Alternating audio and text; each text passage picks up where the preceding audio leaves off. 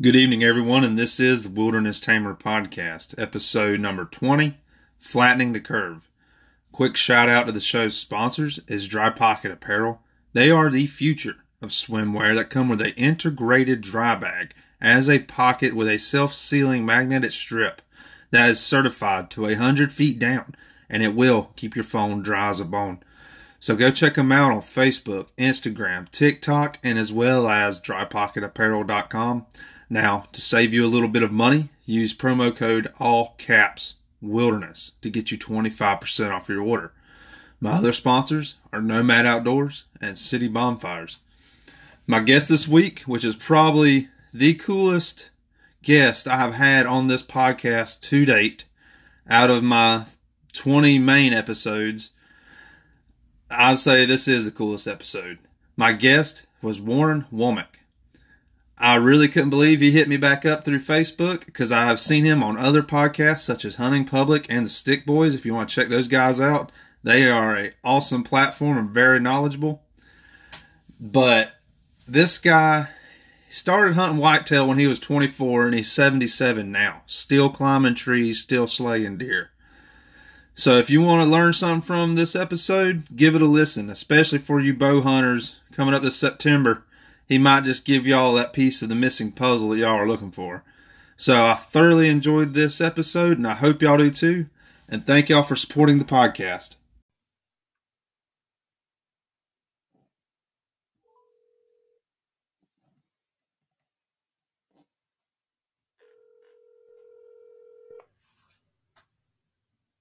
Hello. Hello, how are you? I'm doing fine, Connor. How about you? Good, good. Am I coming in good? I hear you just right. All right, you're hearing a lot better than last time, I'll tell you that. Yeah, this is what we should have done the first time. It's been a lot better, I believe. Yes, sir. It's something like, during contracting and stuff, some jobs you just got to step back and take another look at it, Right. Well, I'm just glad you didn't post the other thing because I don't think neither one of us have been satisfied with it. No, sir. I wasn't. But welcome to the podcast. I really appreciate it. If you want to, introduce yourself and tell a little bit about you, and then we'll get started. Okay. Well, first of all, my name is Warren Womack, and I'm born and raised in Louisiana. Lived here all my life except when I was working on the road for my local union 995 of the International Brotherhood of Electrical Workers. Married my high school sweetheart while I was in the Navy. And we had 3 kids, and we got a ton of grandkids and great-grandkids. In fact, I got a grandchild and 3 great-grandchilds over here right now. I heard that. That's what this weekend, my wife's with her. They're doing their annual trip with her mom and my oldest down at Disney. So I'm Mr. Momming at the house with my youngest this weekend. Well, you got your hands full, don't you? Yeah, she's 9 months old. That really make you appreciate your wife more when she comes back. You are not kidding. Those women do a lot, that's for sure. Yes, sir, for sure. So, getting into it, what age did well, I'll start with this. You're pretty much, I'd say if there's a PhD to be had for hunting whitetail, I'd say you deserve it. When did you... I think I'm way overrated, to tell you the truth, Connor. I just got a little more recognition than a lot of my hunting friends have, which is, I think the world of their hunting abilities. I know exactly what they can do and what they've done, so I think I'm a little overrated, but I enjoy talking about it anyway. Yes, sir. I enjoy talking about whitetail hunting or anything, anytime. So when did you start getting into hunting and then kind of gravitating towards whitetail? Well, I was born into a hunting family. My mother had 6 brothers, and all of those were hunters, and my dad was a hunter. He had a brother that never got married, and he hunted probably every day of his life, so it was kind of just a tradition that I was born into. Mm-hmm. And I started off small game hunting. They didn't have any deer in the area at all where I lived in Louisiana, until I was grown, basically. So I was raised up squirrel hunting and rabbit hunting and just small game. But doing that, I learned to be comfortable in the woods, learned how to navigate, and became somewhat of a woodsman. So it was kind of like a apprenticeship program for getting into deer hunting. Oh, yeah, for sure. Because even anytime you're out in the woods, you're going to learn about something. You're gonna see, you got some kind of sign or see an animal do a behavior, Yeah, you gain a lot of experience. More time you put in, the more you see and recognize, and you just gain a lot of experience, which that's what you need. Oh yeah, for sure. Now you're speaking. There wasn't a lot of whitetail that kind of back around then. That was kind of the same way in Georgia, or at least in my region back here in the day around the 60s, 70s. And they said they actually brought like out west whitetail down here and let them breed into the population. And you can tell I have family that has some land and there's some big deer. But when did the population start kind of coming around and you get into deer hunting, or for there to be a huntable population? Well, I'm sorry. The only deer I knew in the area was in the northeast corner of Louisiana, yes, and along the Mississippi River, and they had some across the river in Mississippi too. And I think it was just kind of a trickle migration that they just started expanding and moving their habitat and just kind of worked their way down in our area. But it was a long time. I was actually 24 years old before I killed my first deer, which was actually the second year I hunted.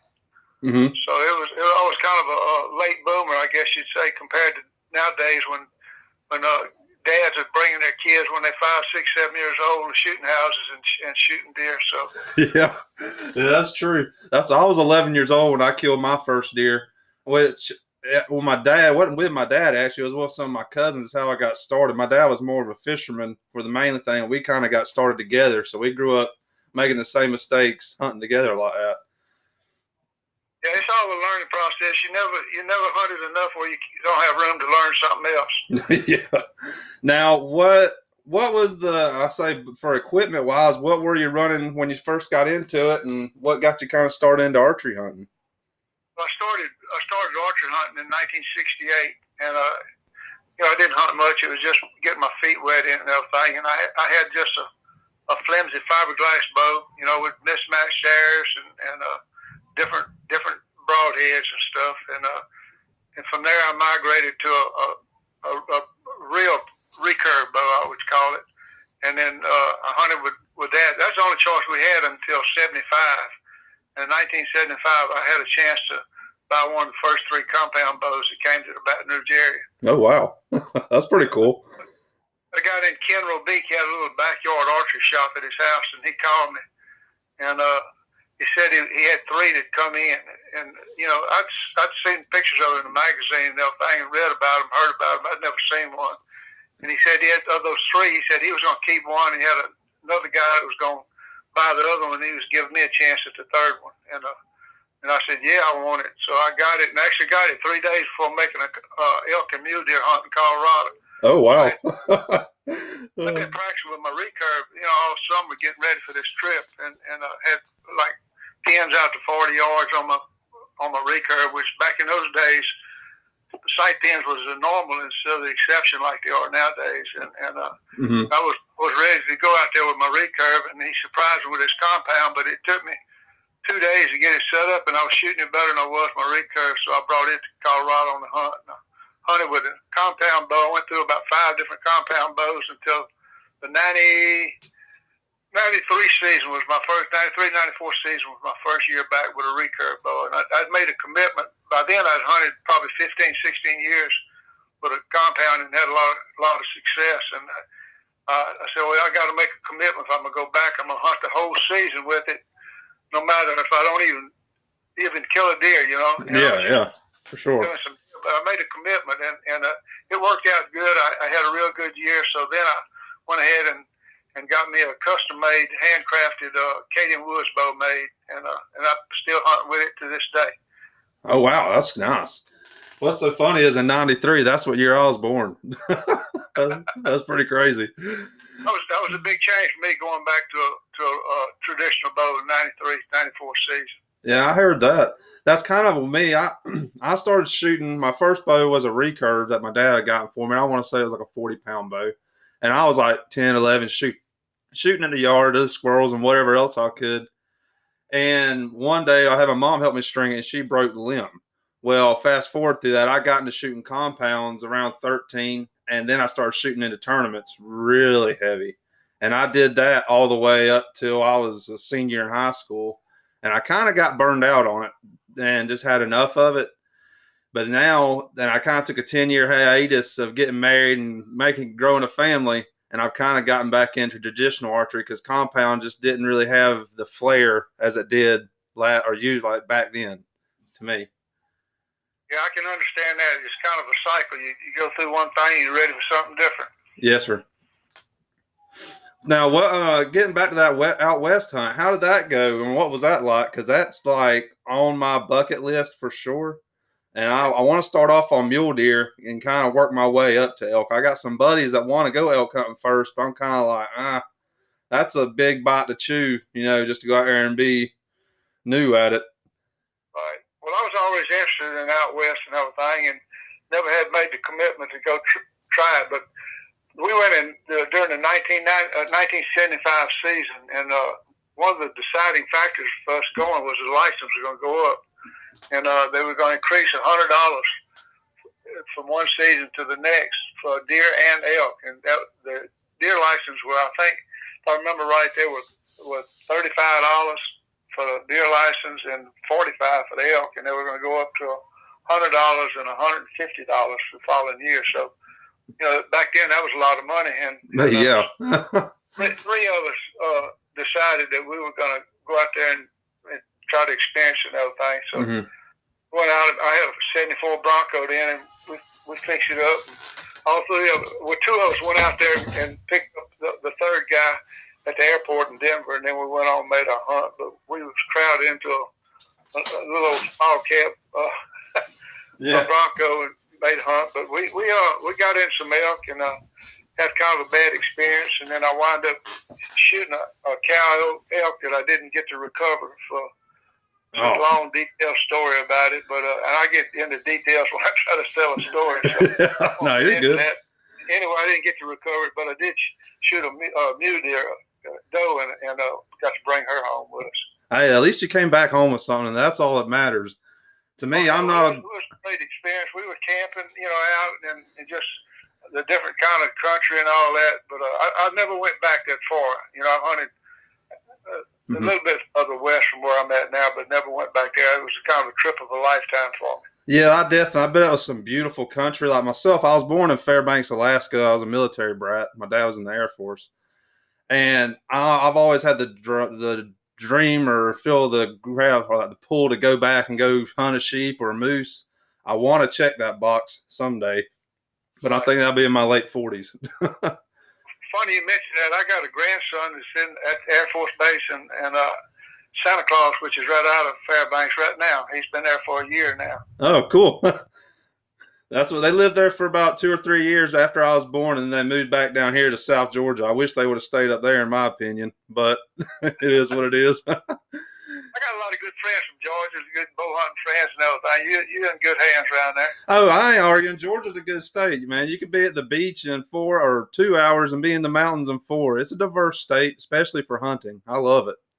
Got a liberal deer bag limit you can live with, too. It's really nice. Yes, sir. You can get 10 does and 2 antlered buck. And I myself, I haven't known anybody that's limited out yet, but I think most I've killed one year was 6. And that was I can tell you a couple of guys that's limited out a couple of times with trad bows. Now, that's awesome. Heck, you might want to give them their number. I'd like to have them on. I tell you what, that's probably the 2 best bow hunters in the state of Georgia for sure. Now, getting back to the bow hunt thing, what poundage was your recurve that you're hunting with? The first one I hunted with, that little fiberglass bow, and, it was about 35 pounds, I guess, something like that. And the arrows were they were fiberglass arrows back in those days. I didn't shoot the wood arrows. I didn't care for those. And then the next bow I went to, it was a Browning Explorer 2, and it was 55 pounds at 28 inches. It was a 60-inch bow. And then from there I went to my Acadian Woods bow, which is 58 pounds at 28 inches. And it's a 60-inch bow also. I bet that thing will sling them. What kind of broadheads were you running?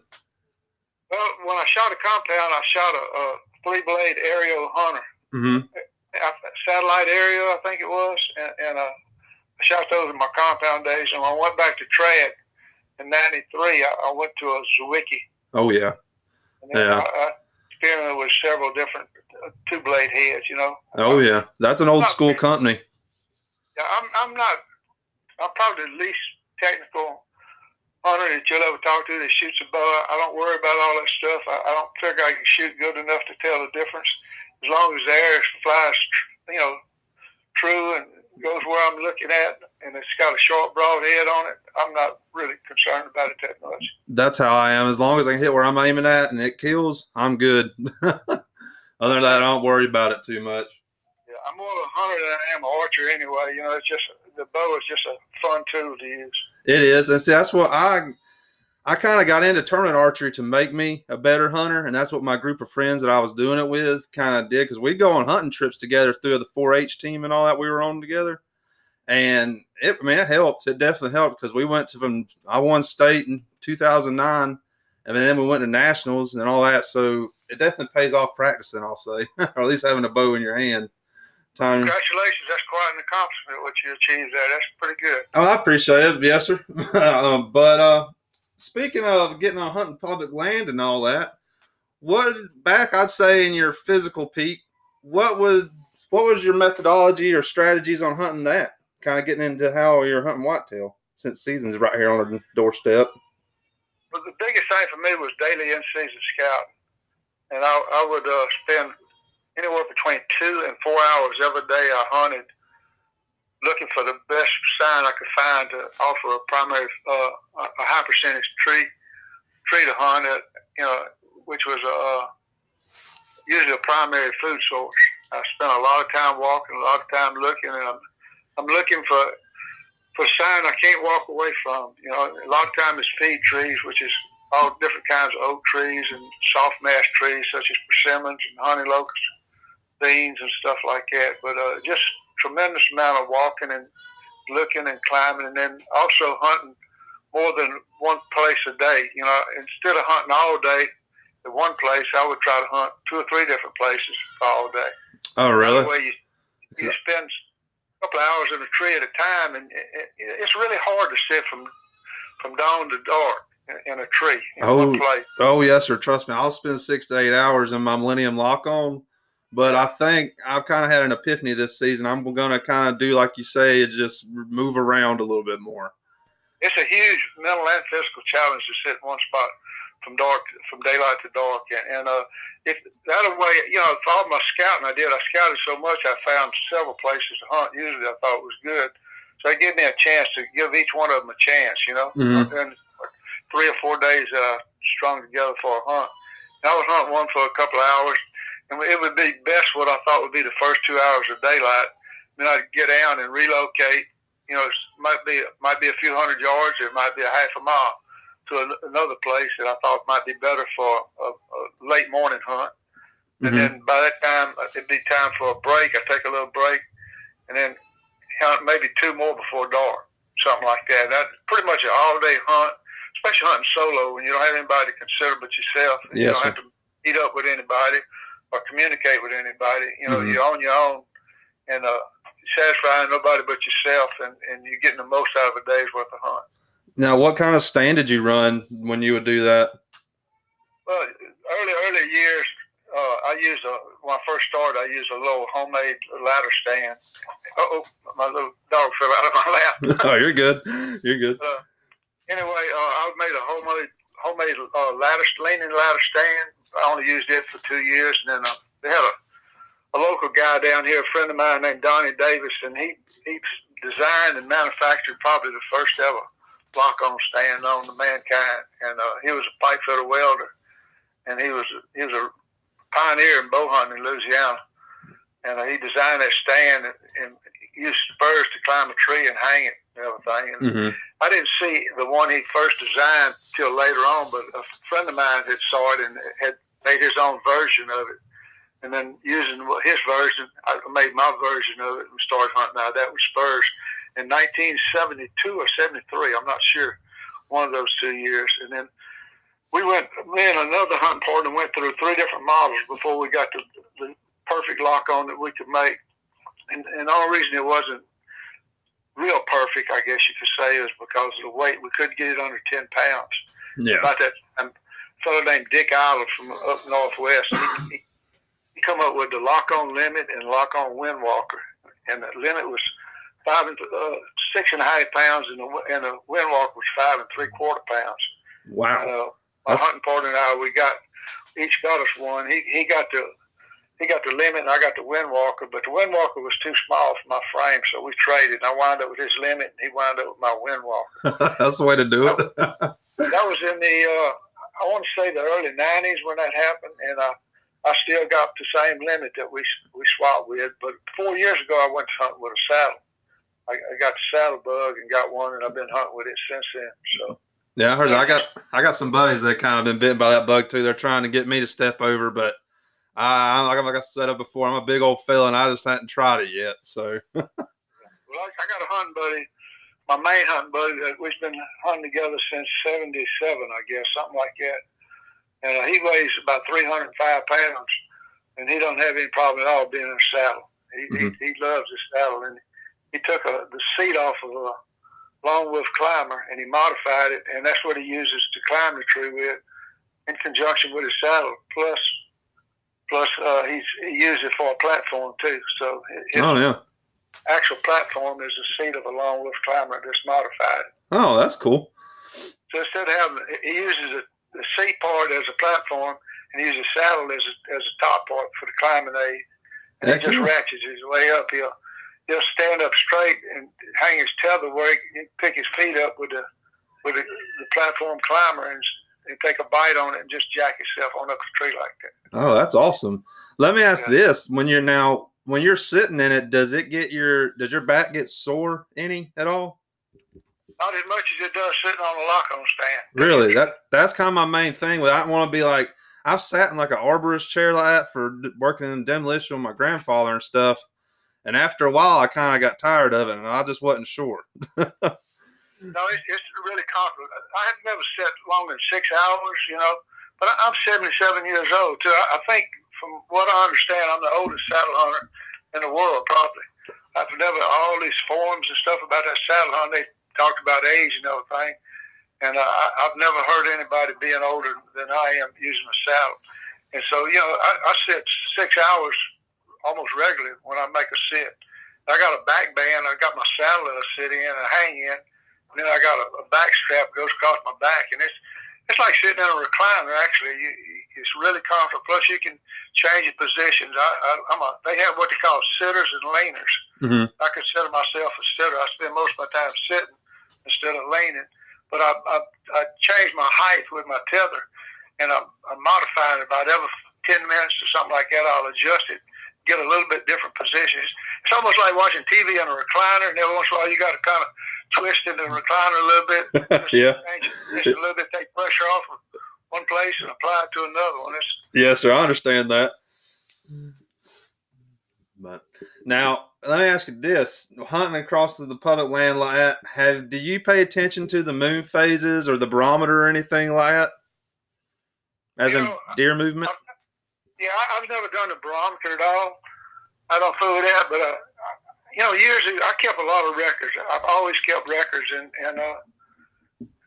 years ago I realized that I saw more deer during the first quarter and the last quarter of the moon phase than I did the new moon and full moon put together. But I couldn't figure out why. And that guy named Murray from up around, I think it was Minnesota, years ago, he come out with what we call the Moon Guide, Deer Hunter's Moon Guide. And I got a hold of one of those things, and I started studying it. And I realized that best predicted times that he had on there to hunt was during the first quarter and last quarter. And that's because the moon is overhead or underfoot. Mm-hmm. That's what I was just about to say. That's what we've always heard, the old adage, is if that moon's directly above your head or you don't see the moon, get out in the woods. Yeah, but he had it timed just when the right time was going to be, when it's going to be directly overhead, and it changes about 55 minutes, I believe, every day. It advances, and he had a deal, and it made sense because on the first quarter, last quarter, the moon is either overhead or underfoot during the early mornings or the late evenings when you have your natural deer movement anyway. And so I've lived by that thing. I watch it closer. I know every day I hunt, I know what the moon position is going to be.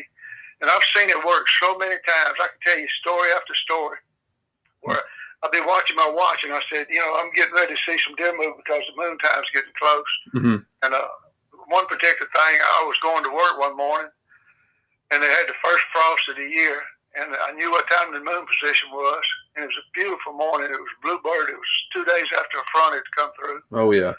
And it was just perfect. And I was on a bus fixing to leave the parking lot to go into this plant to go to work. And I hollered at the bus driver, cranked the bus up, and I said, wait a minute, let me off of this thing. So I got off the bus, and it took me about an hour and a half to get to a creek crossing.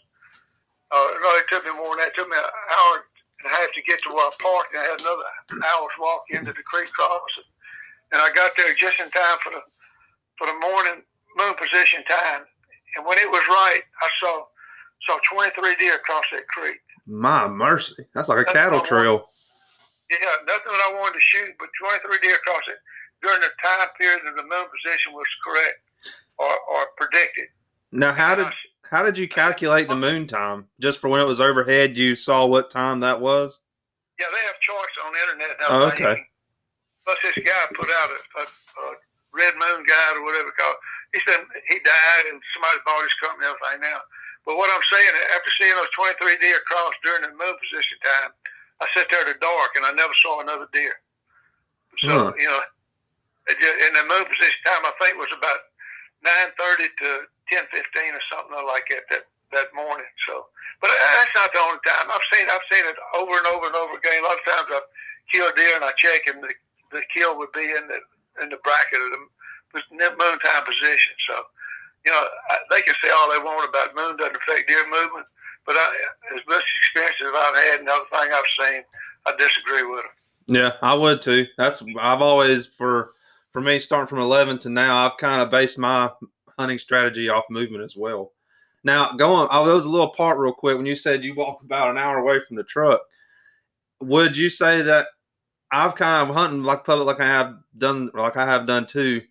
Sometimes I walk far, or sometimes I wouldn't. But is that what you mainly did? Is try to get out and away from other people? Yeah, and excuse me. You're good. I would. I would try to get away from other people. I scouted to get away from other people, but I hunted a lot during the middle of the week on public land where other people be working, and I wouldn't be working. I'd take advantage of having those woods to myself. Tuesday, Wednesday, Thursday, some really outstanding days to hunt on pressured areas. That is a smart strategy. Yeah, I mean, it hurts your paycheck a little bit, but yes, it's just where your goals are, your priorities are. Yes, sir. I understand that. That's what. Which some spots it matters too, where the terrain as well. Because like I hunted over here in the Okefenokee Swamp, which is probably the closest representation to Louisiana. I mean, it's woods that I've seen every critter in there but a skunk ape, and it's just some wild woods. God, I lost my track.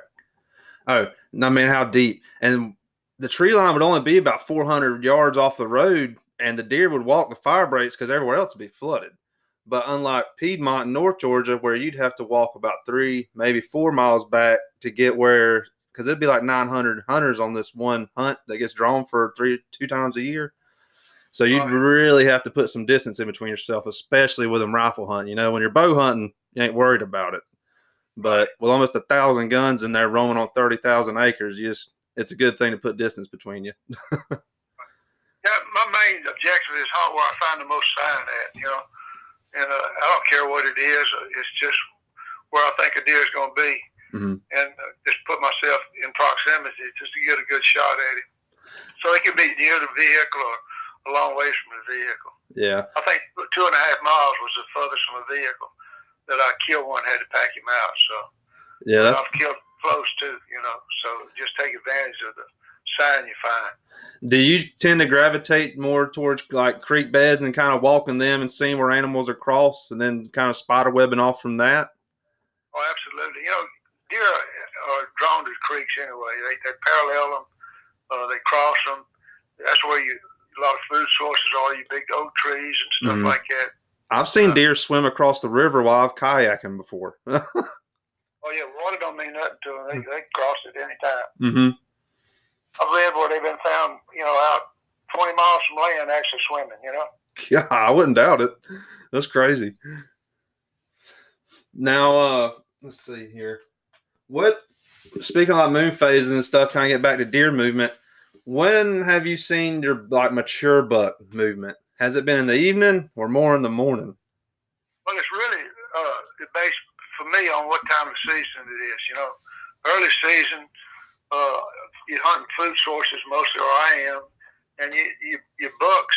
If you're talking about bucks, your bucks are kind of loners. They don't like to compete with does and yearlings and fawns for a food source.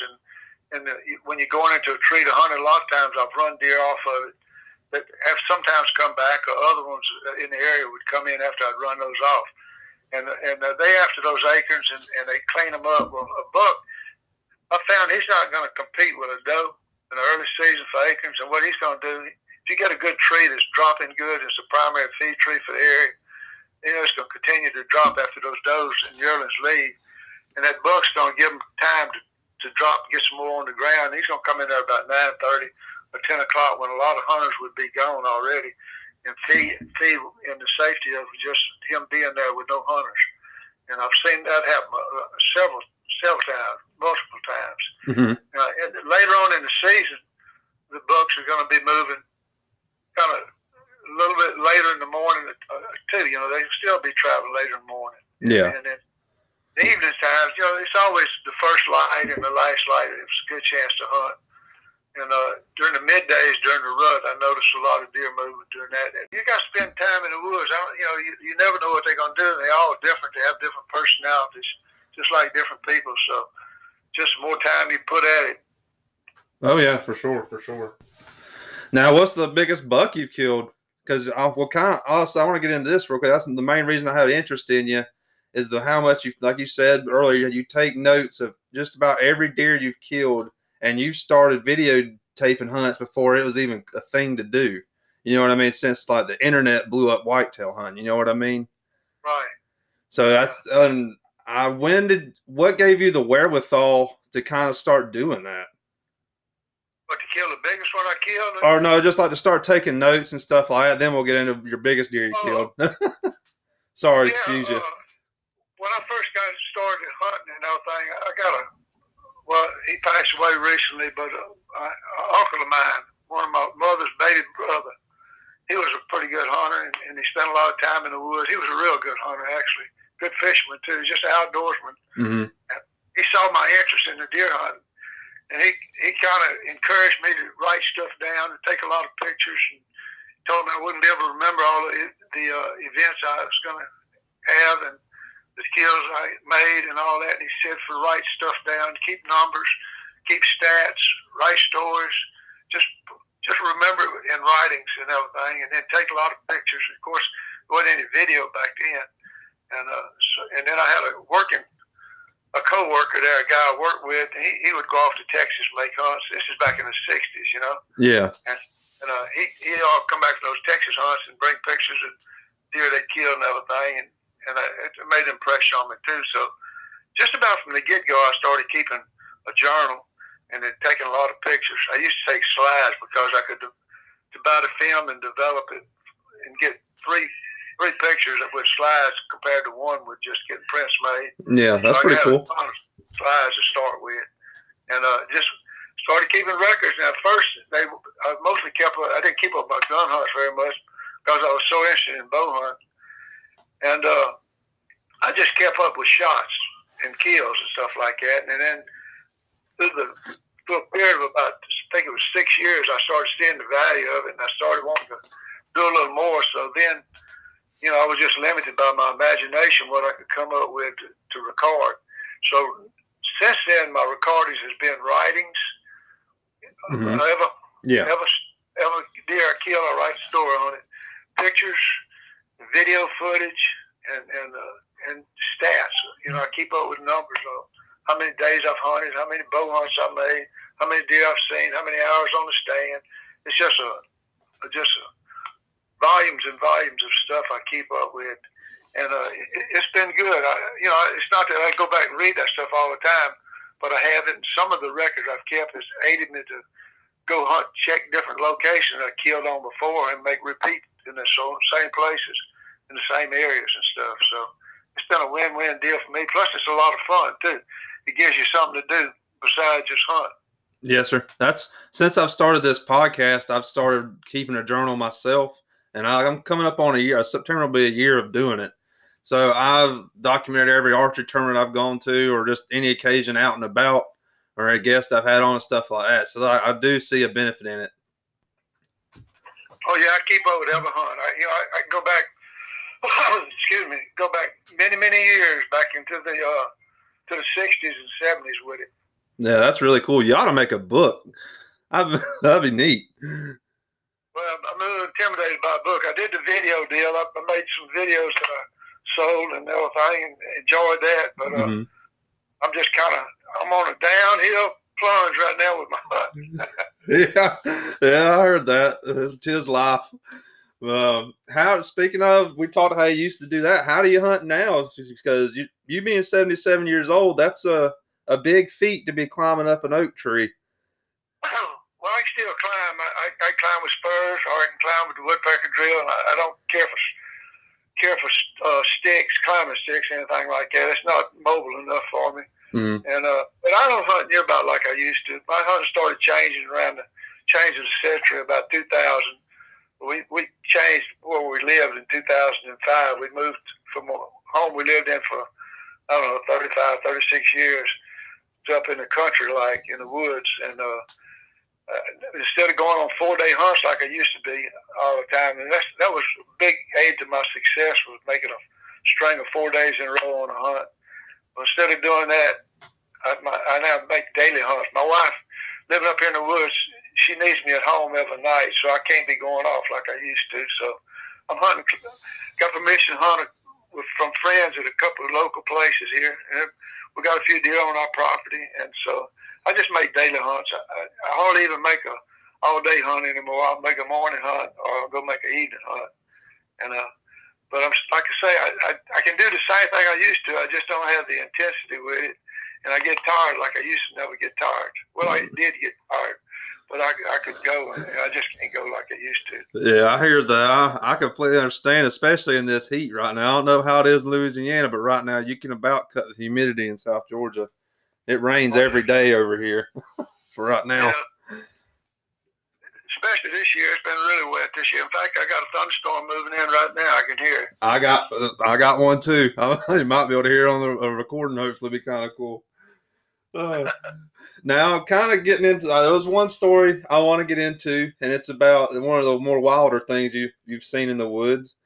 Do you want to get in with that and kind of explain what that was? The UFO? Yes, sir. Because I'm a fan of the idea. I know a lot of people think they're not a good thing, but it might be a China drone. I don't know, but it's definitely a crazy stuff.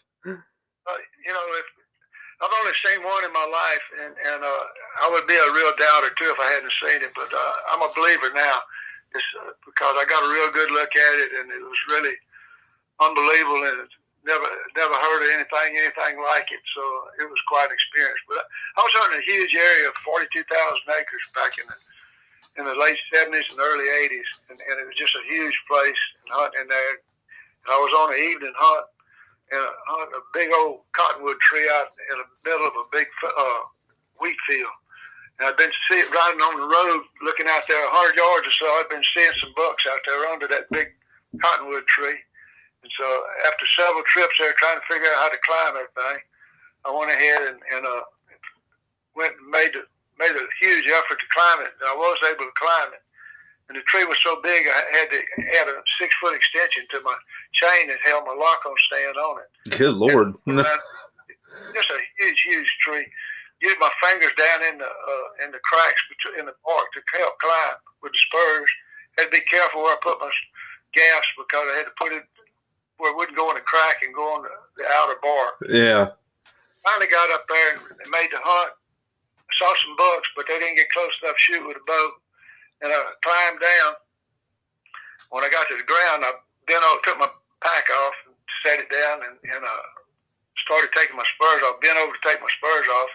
And it was pretty dark to be shooting a deer, but it wasn't too dark to see up, looking up at the skylight. You know, the sun had went down, but it was still, the skies were still bright. And I was about 100 foot from 150 yards from a tree line to the north of me. No, I'm sorry, that would be to the east of me. And and anyway, I didn't hear nothing. I didn't see anything. I felt something. It was just like something. I wasn't there by myself. You got your sixth sense was kicking in. Yeah, it was really strange. And so I stood straight up, and I looked back at the tree line, and this unidentified flying object was coming my way about 50 foot over the top of those trees, and the trees were probably 80 foot, maybe 100 foot tall. Not 100 foot, probably 80 foot tall. And it was just over the top of those trees coming my way. And this thing, Connor, was huge. Wow. I just can't, it's hard to express how big it was. It was three-dimensional. It was like in a check formation. It was like a V with one half side of the V was missing. And it looked like my buddy, we had two other guys I was hunting with. They were in different places than I was. And both of them saw it too. One of the guys was on my camp porch, and this flying object he described came across the Mississippi River, and tugboats lit it up with their spotlights, the floodlights, and it flew right over. If I say it flew, it floated, I guess. Yeah. Right over the top of my camp, and he watched it go. And then my other hunting buddy, he was driving on the road and saw it and got out of his truck and got in the ditch, kind of hide from it. And then I looked up at it, and it was coming over them trees. And like I said, it was three-dimensional. And one of my hunting buddies, he described it as a motel, a two-story motel. On one side, it was about 100 foot long and probably two-story high, and it had handrails on it. It was like two levels. God.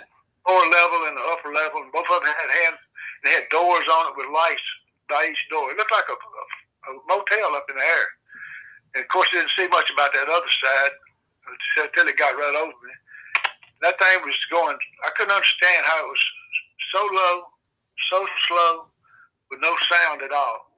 Mm-hmm. And it was able, as big as it was, not to fall to the ground. I just couldn't understand how it could be up and go so slow and be so low. That is wild. But that thing come over me, I guess if you took a plumb bob and dropped it from the center of it, plumb bob would hit the ground probably 30 yards from where I was at. Oh, my God. That's danger close then. Yeah, about 150 foot. And it was going so slow, I could have either walked fast or jogged slow and kept up with it. And it wasn't like, was it like emitting a hum or anything? Or how were the animals acting? Were the woods like dead silent? You know how like when a predator's in the woods, everything kind of just gets quiet? It was getting dark. It was quiet and still. And I mean, it didn't make a sound. I mean, total silence. Oh my gosh! I hid behind a tree. I got up against it, and I walked the tree on and staying behind it. When I didn't know what it was, or what it was going to do, or where it was going, or where it came from. Mm-hmm. It was just huge, and it was slow and low. Dang, that's some crazy stuff. I had my camera in my pack right there. All I had to do was reach down and get it. Took a 35mm camera, but I was so enthralled watching it, I just couldn't take my eyes off of it. Didn't even think about it. Yeah, I mean, I probably wouldn't either, to be honest, because I just stand there looking at it. But that was a one and done deal, you know. And you know, I write everything down. I keep calendars. I want a calendar. I write every hunt, when my hunt started, when it ended, what I saw, what I shot at, what I hit, what I missed, and where I was at. Right on the calendar. And I went back and checked all my calendars, checked all my writings for those. I couldn't remember exactly what season was, what year it was. I was trying to find some more details on it. And I can't find anything I wrote about it at all. It was almost like I was embarrassed or ashamed. Somebody would say I was crazy, and I didn't make any notice of it all, written or whatever. You know, it just. Back then, that people probably would have. It's in today's age, or I should say, forgiving age. And with the internet, everybody's becoming a little more open to it, especially with the government now releasing documents and stuff like that, you know. So. And my hunting buddies there, you know, one of them was a marine biologist, another one was a pharmaceutical pharmacist. And, I mean, these are educated guys and everything, you know, and they can't explain it either. They don't know, but they saw the exact same thing I did and described it the same as I did. Saw it during the same time. I even got a map of the place and drew a line, lined up our sightings where each one of us was, and drew a line where it come across the river. It was running a straight line right over all three of us. Man.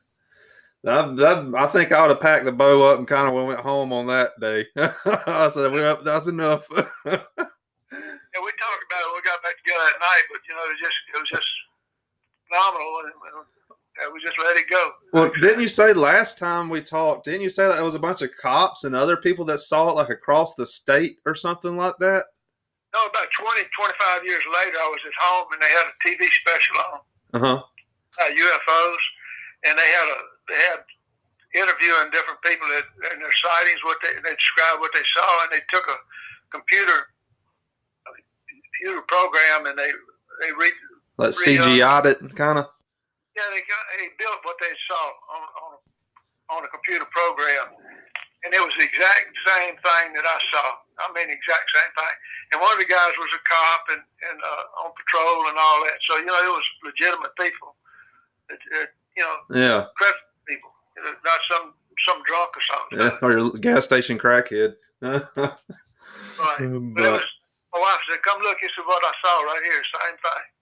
And they had a three-dimensional computer similarity of it. Well, that's pretty good validation right there for people you didn't even know, and especially it being years later. That's wild. Later. But that was my UFO, I guess. Oh yeah. Well, Mr. Womack, if you got anything else you want to talk about, if you want to plug your YouTube channel, we're going on probably right at 45, 50 minutes here. I don't want to keep you too much on the Sunday evening, so you can still enjoy a little bit of it. Well, not really. I don't have anything for sale or anything like that, but I do have a YouTube channel. You can find it. The name of it's my name, Warren Womack, and I got about 250 little short video clips on there of some kills and different things. And I'm on Instagram as Warren Womack, and Facebook is Warren Womack. Mm-hmm. I started sharing some stories on Facebook, some of my kill stories. Just during the summertime, I like to have a little hunting-related project, and I've done different things in different summers. And this summer, I'm posting some kill stories on Facebook. So, that's pretty much how I came across you on Facebook, because I think I was either on the traditional archery page or something, which I've seen you on the Hunting Public's podcast and the Stick Boys. I listened to all of them, which those seem like some pretty good guys too. Oh yeah. Now, other than that, I will say this on your YouTube channel. I did watch this one video. It was I believe it was two spikes, and just the way you narrated the video, it was really cool and had me like laughing, and actually pretty educational too. Just for this little bit I have talked to you, I've kind of had epiphanies in my hunting strategy that I feel like I've been missing. That one puzzle to help kind of get into that next, the next step. And I feel like I've kind of gotten that from you, just from the little bit I've talked to you.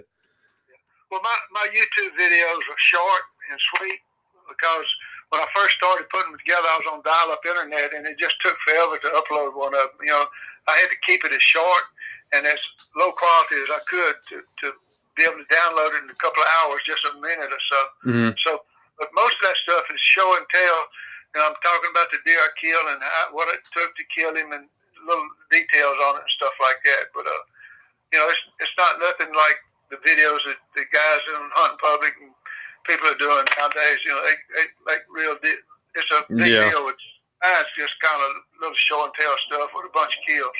Yeah, sir. That's why I'm graduating up to that. I'm getting there. Like I say, it's all me right now, just by myself. I mean, I got my brother and stuff I plan on bringing on. He's a big fisherman. He really don't hunt a lot. But right now, I'm working one step at a time. Rome wasn't built in a day. Right.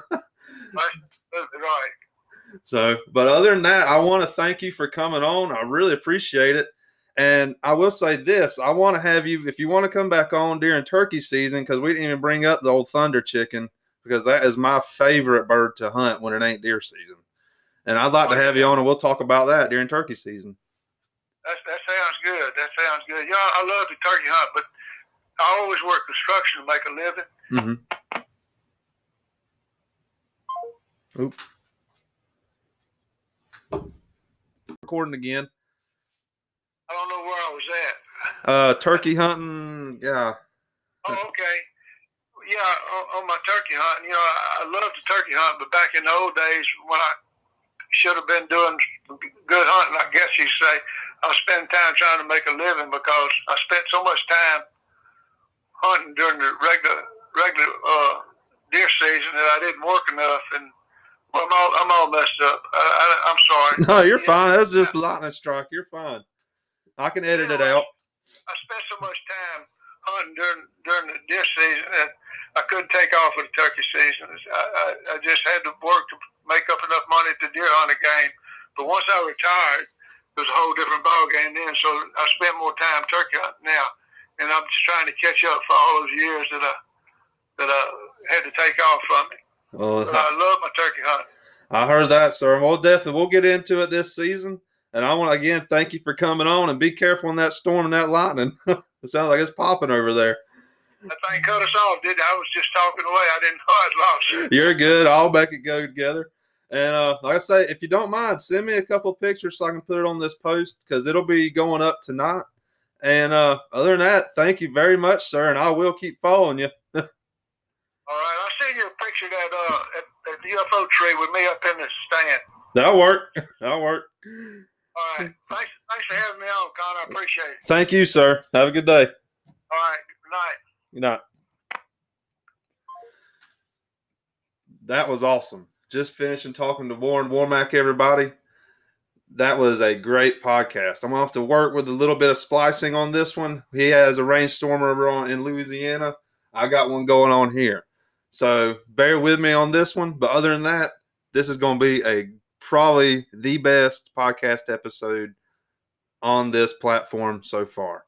So thank you to everyone who has supported and followed this platform. It truly means a lot. And for the you bow hunters out there, shoot straight and be safe this September.